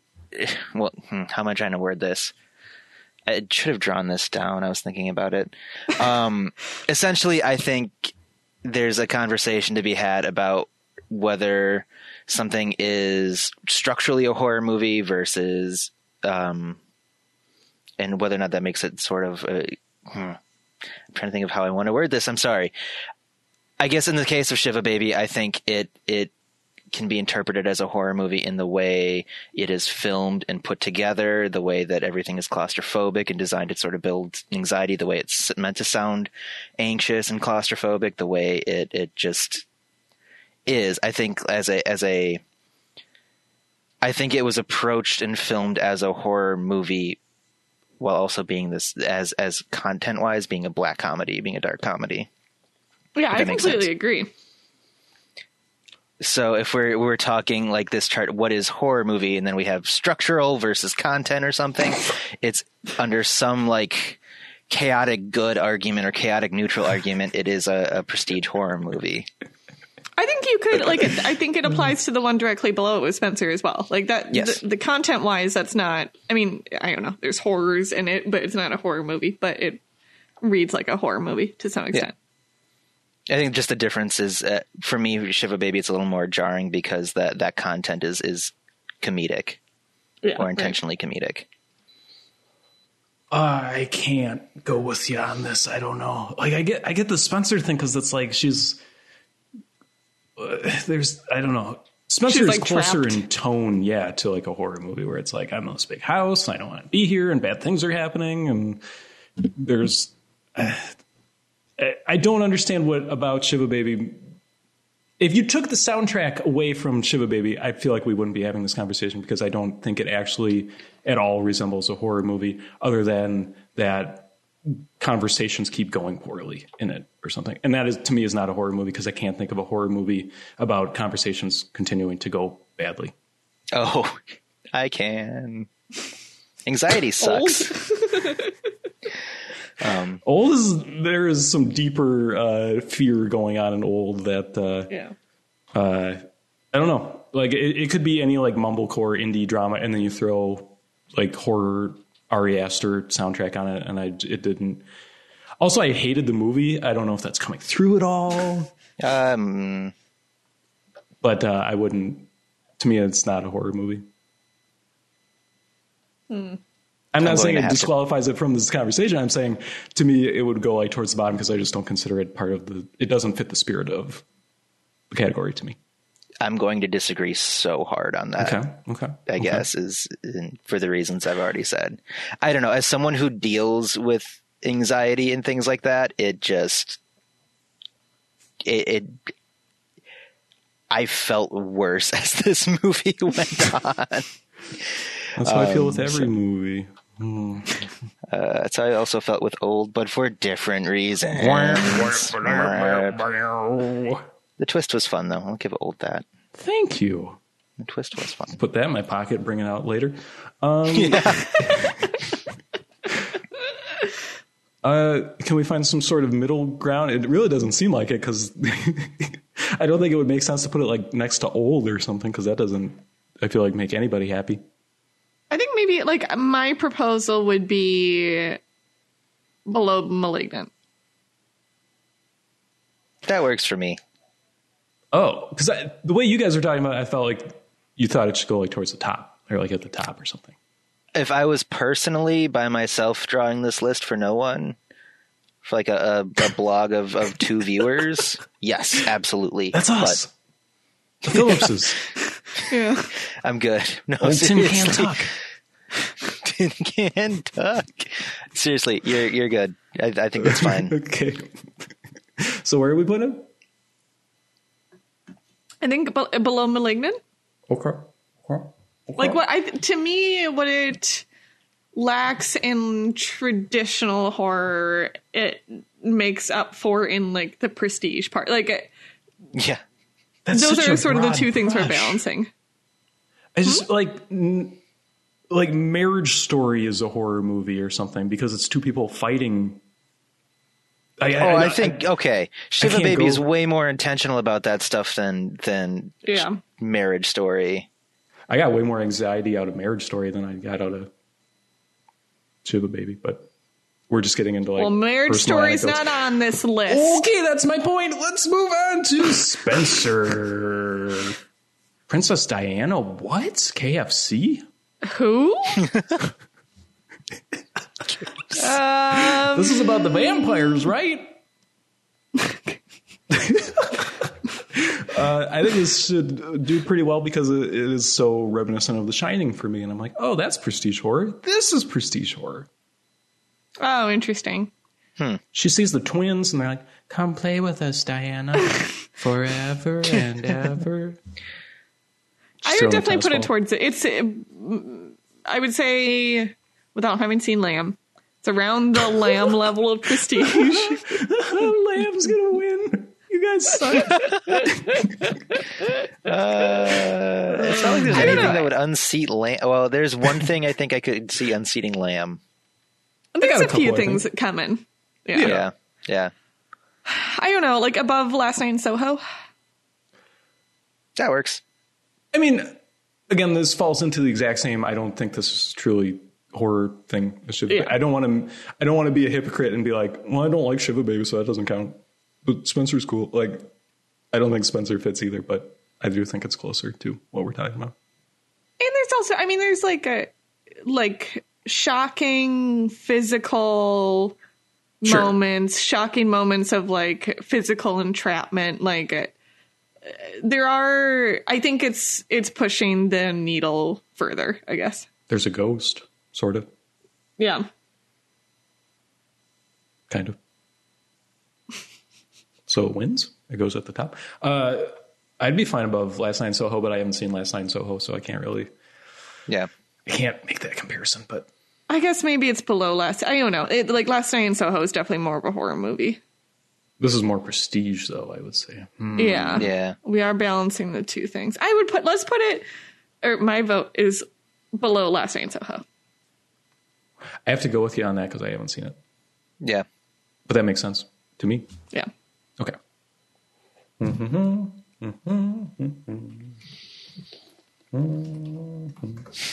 The Conjuring TDMMDI. Yeah. Michael, you've seen it, right? I sure did. Okay. I Cardi, did you? sure. I don't remember. No, I did not. Okay. How do you feel about this one, Michael? It's like a detective movie, Yeah. except there's a ghost, I guess. Hell yeah. It's such a weird movie. I don't know. It's like I'm inserting it into the flow chart now. Where is this? Is this chaotic neutral? Is this shot of like Michael looking through beakers and his face is all distorted in different ways as he moves along the line of beakers and there's like green liquid. I'm swiping. I'm imagining holographic words in front of me and swiping them right and left. Yeah. Michael's in his mind palace and Moriarty is sitting there. Yeah, I don't know if it's a prestige movie. I think I like. It's not very prestigious. It's not like prestige horror. We're not like thinking about. It's not like turning the genre. It's not adapting the genre to tell some other kind of unique story. It's not like we're using horror to tell us the terrifying truth of hereditary disease or anything. It's literally these two psychics being crime stoppers and hell yeah in the name of Jeebus. I think is Patrick Wilson prestige horror? Absolutely. He is prestige horror. And Vera. Sure. Was she an orphan? Yes. There you go. Yes. I think it is for me, it's above Malignant because Malignant is about the crazy, whereas The Conjuring is kind of more restrained and it's like doing the Conjuring thing more. And to me, I guess that's more prestige because Malignant is just such a specific case because it is this vision. And normally I would associate that with prestige horror, but it is a vision of the opposite of prestige horror. And I respect that, but I think The Conjuring is more, fits this better. That's fair. I don't have too strong of an opinion about this. I guess, I would put it above Malignant for that very reason, but it's not like it's not like we're sitting down and trying to turn The Conjuring into capital A art or however you'd want to define prestige. It's still kind of stupid, but it sure is. I don't know. It was kind of a fun way. It was a kind of a fun way to adapt the sort of Conjuring mold to some other new kind of story. Yeah. No, I didn't hate it. I thought it was an alright movie. But I liked it more than the other two Conjuring, but yeah, me too. Yeah, absolutely. The Green Knight's an interesting one. Yeah. I think this might be right at the top. If I was. There's some really strong horror moments. Are we doing cinema a disservice where everything needs to be prestige horror, even if it's just a creative action adventure movie? But there are moments and characters and visuals that are distinctly scary throughout the entire movie. And then the overall concept being that this knight is traveling to his death. That's cool. Kind of spooky. I have to agree. I just feel like if the Neverending Story 2 came out this year, it would also be eligible for the same reasons. And that feels really weird to me. But okay. Maybe. I mean, okay, so the moments I immediately think of are when she's in the big house. I forget how I saw this so long ago, but the woman in white sitting there is terrifying. The idea of there being the two Alicia Vikanders is scary, and then the entire vignette when he's at the house and he's getting the woman's head from the bottom of the lake, or scary. Yeah, the knight's kind of scary too, honestly. Yeah. He's a very imposing figure. He's filmed to be sort of like a very imposing figure. When he first appears, it's kind of dark, kind of spooky because you're in the castle and the light doesn't really shine through the castle all the way. And I totally agree. It's just, I get that this is like a joke category. It's just weird that we tend to compartmentalize all of film within this really weird specific subgenre. And it's like, okay. I'm I think fine a with part it. of I think another part of that though is that this weird specific subgenre It's is film. very influential. It is. Especially right now. Yeah. Yeah. I mean, I think we all love horror movies, Yeah. so that's fine. Um, Yeah. That's one to grow on. Where would you like to put this movie then? I would say definitely somewhere above Spencer. I don't care where Yeah. after that, I guess. Okay. Having not seen Last Night in Soho, I would put it above Last Night in Soho. I would also probably put it above Lamb personally, but that's just because I want to see Lamb fall. That's right. The Lamb is like a horror movie, right? We assume. I don't know. I actually don't know if it's a horror. I'm pretty sure it is. Yeah. think It's it But, like, is. I've seen the trailer, and the trailer was cut like a horror or like a Yeah. prestige horror trailer. but Well, it's so a was remake. Green Knight's trailer, I think. Oh, yeah. It's a remake of that Adrian Brody movie, right? Where they like have the weird daughter alien and then like stuff happens. What? You know what I'm talking about. Splice? Is that what that movie's called? I think it's called Splice. Anyway, so where are we putting the Green Knight? It is Above Lamb? defined as a folk horror film. Okay. Ooh. I think Lamb should be at the top Okay. Okay. That's fine. because it's a horror movie. Okay. Yeah. It is a prestige horror movie released by A24. I feel like it is, you know, would we be doing a disservice to this category by ignoring that crucial fact? Is is Hereditary the all-time prestige horror? Absolutely. Okay. Not Midsummer. Nope. We haven't swung back around on that yet. Give it No. 5 I years. still love Midsummer, but Okay. God, I wish Okay, we never- could. I would say once a week. I have the thought that I wish we had done this for a certain year when certain movies come out because I think it would be fun. But the Hereditary year would have been really interesting because that was like there were prestige horror movies absolutely before that, but that was like, oh, this is a thing now. Like this is gonna be everything. Like, this is how yeah. you do this. This is the book. Right. Yeah. The Night House. What is the Night House? Rebecca Opinions Hall. differ. I love this movie a lot. Rebecca Hall's husband died, and she's like sort of seeing He committed suicide. him. Yeah. That's not a spoiler, It's like right? That's ghosties. pretty- yeah, there's Yeah. ghosties and weird Yeah. night people running past Carly at night. Yeah. freaks So her out. terrifying. Yeah. I would put this towards the top. Absolutely. This like is meant. capital This T. is meant to be a Hereditary, I think. Yes, totally. Yeah. I don't think it is. Yeah. I mean, think that no, was the nothing's intent. Hereditary, but Right. But this is totally like, what if there was a horror movie about grief and it looked like Yes. this? yes, exactly. Okay. Isn't that just Babadook? Anyway. Whoa. Never mind. I'd put this Anyway. at the top, I think. I think that makes sense. Like, I think. Yeah. This is like Ari Aster's intern made a movie. Like, Yeah. it's like right there. I can't tell Yeah. if this is mean or not. Coming It's from just you, like it is. so. I'll give my quick defense. Number Yeah. one, I think it's just an overall different movie. Two, Sure, I think yeah. the characters are very different. Three, I think there are some like specific elements in which this is scary. Oh, you know what's interesting? Like there are some really quote unquote schlocky moments. Like I love the ending. I know Tucker, you do not, and that is like depending on who you ask, like very silly. Yeah.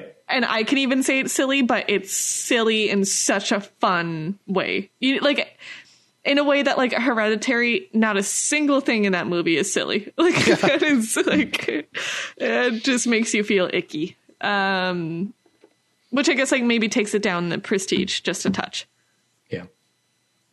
I'm not like I'm not here to disparage this movie. I just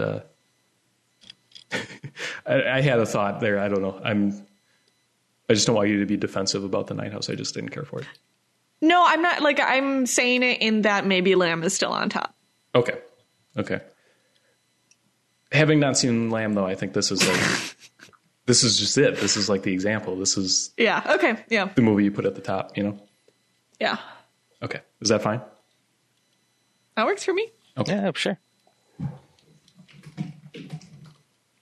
Titane. This is a tricky one. I was going to probably put this one at the top. Yeah, it could be. It really doesn't read like a horror movie to me. There's so many horror elements, I guess, like specifically body horror elements. Mm-hmm. And the mood is so unsettling. But I think it is pretty purely like this movie's really hard to like put in a box for me, I guess. I don't know. I do wonder what my opinion would have been had I also not seen Raw and thought about Raw on the way into Teton. But I think at the same time, the body horror elements really kind of sort of underscore it as a horror movie, and then sort of taking these body horror elements as some kind of statement on something like sexuality and gender identity means that you also have this element of it trying to present some kind of argument or some kind of statement. Oh, and the prestige part is absolutely there. Yeah. Yeah.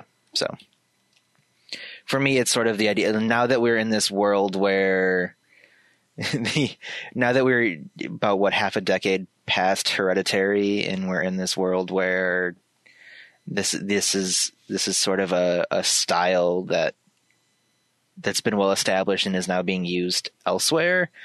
Teton feels like a sort of next step, another place we would go with this kind of approach to making some kind of a horror movie or some kind of a movie with horror elements. That's a good point. Like Teton does not feel informed by Hereditary. Like it does feel like it's like here's a different version of doing horror with like a larger theme behind it. I don't have anything to add. I like what you guys are saying, though. It definitely feels like a next step from Raw. Yeah. Yeah. So I don't know, like below Last Night in Soho. I was actually going to probably put this around Lamb. Yeah, personally. I think below Lamb was where I would put Okay, it. that works for me. Okay. Helen! Sorry. Is she drinking water? Yeah, she freaking is. Can't Silly you freaking girl. wait a little bit? We're trying to freaking rank these horror movies. We need to do something. This is impossible. Yeah. I love it. This is the challenge. Michael! This one is confusing. What is, okay, so what is we need to do something? I only know it as that movie Ozzy Osbourne, I guess, is in. Is he? That's what I thought I saw on the internet. I was like, what? I don't think that doing stuff? I'm trying to picture. There's only like 3 people in the movie. He's the good boy voice. Okay. Oh. I love this. Wow. Okay. Wow. We need to do Add that something. to the watch list. It's this family, and they get trapped in a bathroom. Cool. Okay. And that's it. Yeah. And also there's this And then there's subplot terrible happening. subplot happening. Oh, it's better that we don't talk about the subplot. This one is interesting because I think it is trying to be prestige. I think in some ways it succeeds at that. It also is bad. Yeah. I don't know if that factors in. Also, I love it. So it's like, I don't know. It's obviously very low budget. I don't know if that has any bearing on what we're talking about. I'm sure Ozzy costs him at least $20. I don't know what even that would be much. in the movie, but I believe you that it's him because that seems like something that would be in this movie. But I thought Good Boy was the dog. oh my god! Yeah. That's incredible. Okay. Yeah, it is incredible. Okay. Does the That's dog awesome. talk? There's a I scene. don't know. Let's just say there's a scene. Yeah. Huh. That's the cool thing about this movie is there's a scene like 3 times. Yeah, That's all true. you need. But the dog is probably the best scene. Yeah, I would say so. Yeah. Yeah. Oh, the dad losing it is so good too. He's so awesome in that movie. I don't know. This is like it's like not Prestige, but it feels like this like art, like small production, like kind of artsy horror movie that didn't turn out the way they thought or something. And I think it might have turned out exactly how they thought. This is. I'm not trying to be mean. I just think that's true. Like I also think I mentioned this before. It totally feels like a Shudder movie where it's just like this is for people who want to see every single horror movie ever made, and like here's a version of that. You're being mean. I'm really not trying to. I'm really not trying to. Yeah. I like that type of thing. Like this one specifically didn't work too well for me, but. This is a crazy good argument to see we need to do something. I don't know that will work out for you, Michael. Okay. I think there's a layer to this above what I would. So I haven't seen many Shudder horror films. I guess I've seen like the one. There's a certain off-kilter vibe to this that seems like something you wouldn't get in your average Shudder film. But other than that, I agree with you. I don't know. I have no idea where to put it. Yeah, I would put it like below, or maybe like below The Conjuring. I would put it above The Conjuring. Okay. Yeah. I think that's the right call. Below Old. Does that work for you, Michael? Yeah, that's fine by me. Old being the like benchmark here is crazy to me. It's not bad because I do think Old has some things going for it. But it's just weird to see it as sort of the benchmark for artsy horror. For quality. Yeah, for quality. Well, no, Last Night in Soho is above Old, so. Speaking of which, Willy's Wonderland. Michael. Yeah, so my thought process was depending on how we define prestige horror, whether or not it's like this intent to sort of take an idea of a horror movie and skew it and turn it around.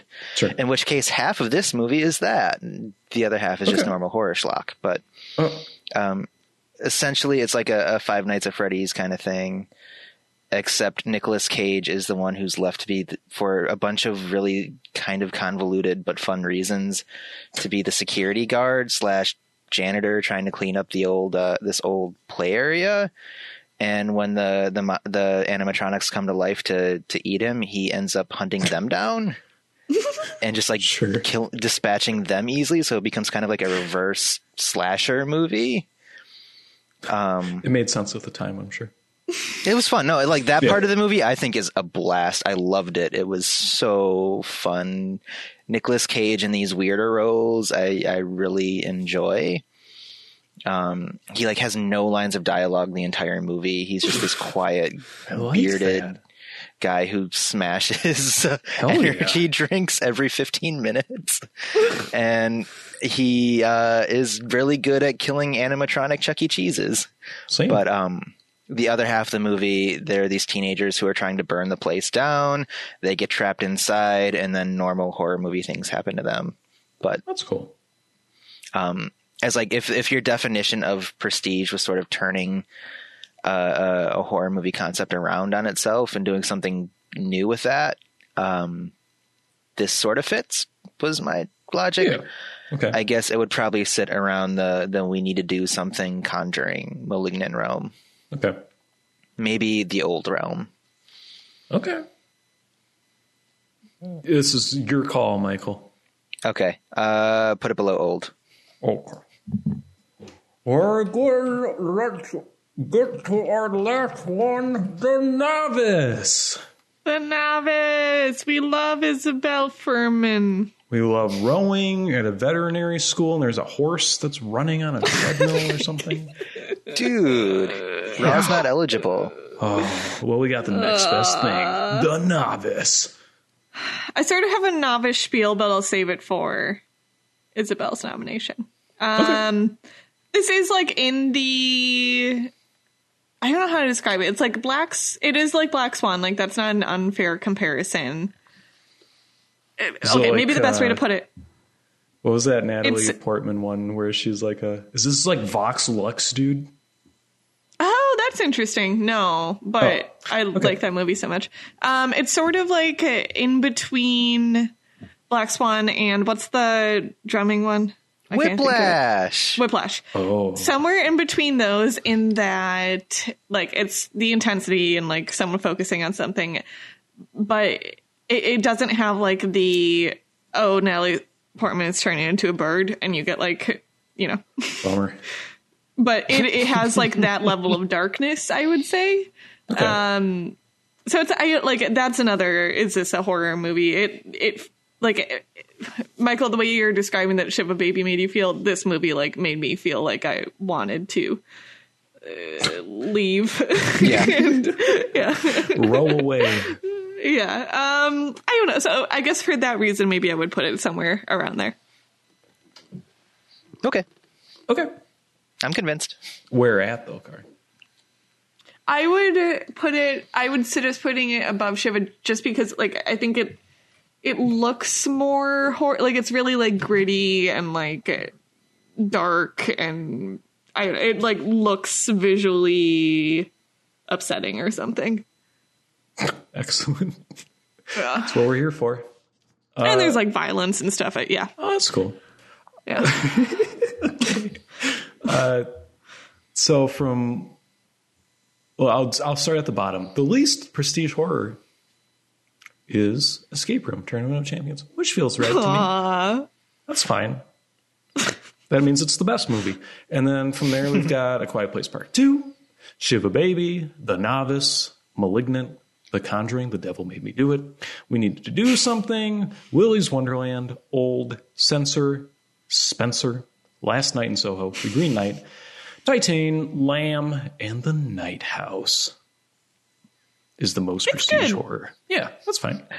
I like this Censor Spencer pairing. Yeah, Censor me Spencer. too. Spency. Spency. Are you guys feeling one more, or should we call her there? We have Best Vibe sitting right here. Yeah, I would say let's get Best Vibe done, no? Okay. Yeah, let's polish off Best Vibe.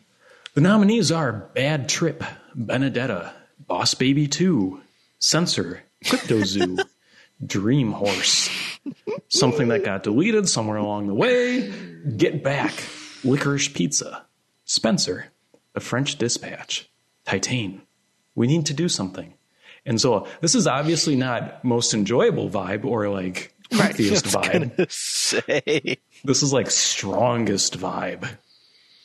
Yeah, I guess that's how I feel like I added some of the ones that are not a good vibe, like Spencer, but like the ones that are most effective at creating a vibe, I guess. Okay. Is how I think took originally it was like comfiest vibe, but okay. Just like vibe. We can I'm fine with like taking away Titan, Spencer. No. ETC. No. It is like evolving. I wasn't entirely sure how we were defining vibe because my image was like Zola, and that was about it. Yeah, that movie has a vibe. But Benedetta's a choice. It's a got a vibe. pick. I sure think Benedetta does. is my front runner. It's got a couple of vibes. It's got a lot of vibe. Like, I just think They haven't been about invented yet, you guys. the silliness combined with the fact that, like, for the entire last half of the movie, the sky is red. Like, it's just That's like, kinda cool. Yeah. and then she gives like the devil voice and stuff. That's just like all the best. That's good. She's literally crucified Jesus for the second half of this movie after sexually fantasizing about Jesus for the first half. There's a lot. There's a lot in this movie. I don't want to kind of rock the boat here, but Dream Horse has a lot of scenes of Toni Collette looking at like a spreadsheet on an old computer, and there's like a picture of a horse taped to the monitor. That's Yeah, amazing. I haven't seen Dream Horse, but Dream Horse would be my number 2 because that sounds incredible. That sounds familiar in a way that I'm not ready to own up to. Uh-oh. Anyway. Dream Alliance. Tin Can Tuck. Guys, there's a really noticeable one we should have on here, so I'll just go ahead and It's Drive My add Car. that Oh, are you up saying there. okay? Okay. Oh. Now we're ready to talk about Jesus. film. No, that's God. okay. It's Don't Look Up for the listeners at home. Yes, Don't Look Up. It's a kind of complex film. You might not understand the first time through, but it's kind of like a metaphor for some of the issues that we're facing as a society. I would like to say personally Get Back is my front runner because we chilled on the couch and ate delicious food and just absorbed the Beatles for like 9 hours over the course of a week or something, and it was awesome. Now, yeah, that sounds comfy. Was Get Back a different vibe from, say, Let It Be? The original making of documentary. Okay. But I think it's more friendly and laid back than Here Are the Beatles Fighting, is my understanding. Okay. There is still some Beatles fighting, but it's like fun. They're cute. They're like British. It's good. Oh, it's jolly good. I don't like you. I'm leaving. Well, then go piss off, mate. And then it's like that for 9 hours. That's pretty cool. Why can't I play my song about whatever George was writing about? I think it's sad. Yes. Barb and Star should probably be on here. I think you're Barb and absolutely Star right. is a vibe. Yeah. Yeah. I'm going to add it. Don't tell anyone. It's got a very clear vibe, too. Yeah. Oh, yeah. Barb and Star. Yeah. Okay. Oh, you're going to go to the Vista Del Mar? God bless them. I'm kind of sold on Dream Horse. I guess I'm not entirely clear what the criteria here is. It's like just vibe on this category a little bit, dude. God, it's like that doesn't help me. Okay, so Bad Trip has not come up at all on these conversations. I loved Bad Trip, and I think it has a great vibe, and it has a vibe unlike any other movie on this list. I don't think that means it wins necessarily, but I just have to say that Bad Trip sustained a certain vibe for its duration that I did not get out of any other movie this year, and I appreciate it for that. Can you describe the vibe? It's like an Eric Andre skit, but much more not at all mean-spirited. Oh, that's a good vibe. I know. Bad Trip's a great movie, I think. And it's like within the context of society, it's just great to see this like doofy road trip movie that is also kind of meta and goofy in an Eric Andre type of way. And it was perfect. I didn't realize Eric Andre even made a movie this year. Yeah, he's in Sing 2. Oh, yeah, that's busy guy, that Eric. Lin-Manuel Miranda, eat your heart out. This is Hollywood's real working man.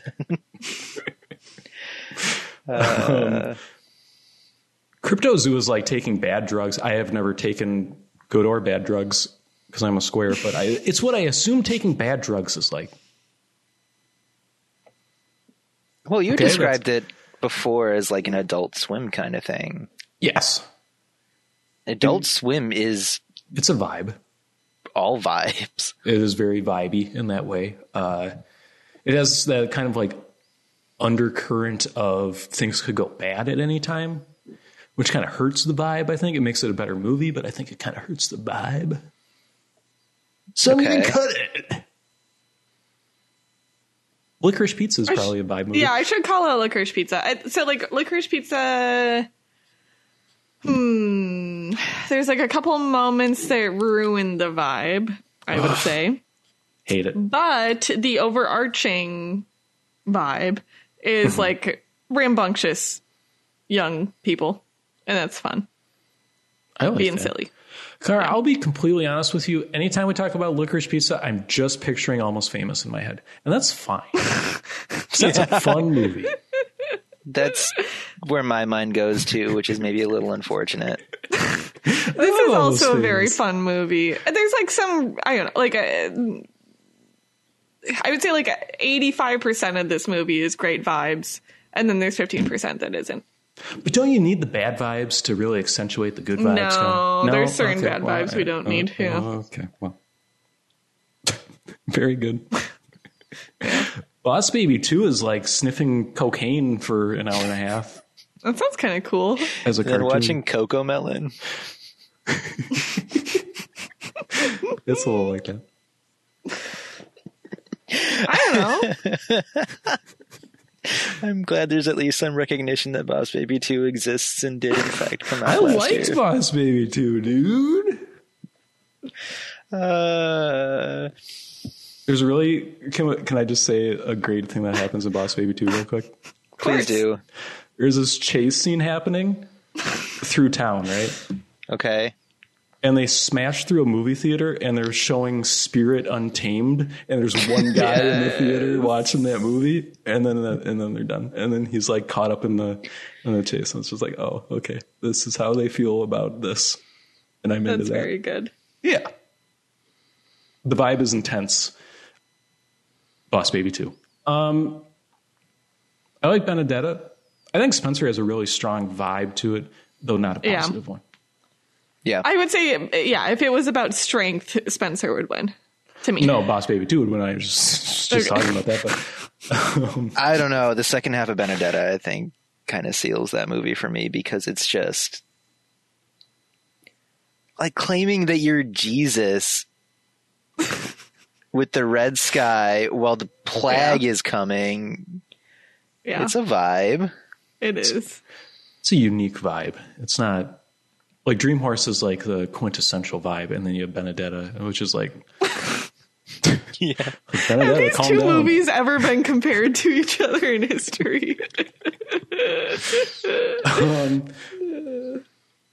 I have a hard time separating this from my viewing experience, I guess. Like for Dream Horse, we made cookies and like had this Yeah. quaint little. For Benedetta, I was just like sitting there watching Benedetta, and it was great, but it wasn't like I wasn't vibing off it. I was just like, wow, this is a movie. Yeah. I don't know. You got nothing? I don't know. Yeah. I don't have any strong Let's do sentiments here, I Benedetta. guess. Okay. Benedetta wins. Yay! Okay. So how many? That's to make up for its poster award. Right. That poster sucks. I saw it again because Michael, you watched it, right? And I was just like, oh, Yeah. that's what that Yeah. poster looks like. It's good. Anyway. I feel a little different about the poster now that I saw the movie. I will Right? say that much. It's a different, The spirit is not there. a lot less subtle. Why aren't the nipples bleeding? I said to myself this morning at 5:00. I don't really know how to recap what we did because I don't separate them all, but look forward to next time when we do best scene, best actor, and announce our top, our canonical 10 films of 2021. Ooh. Will freaking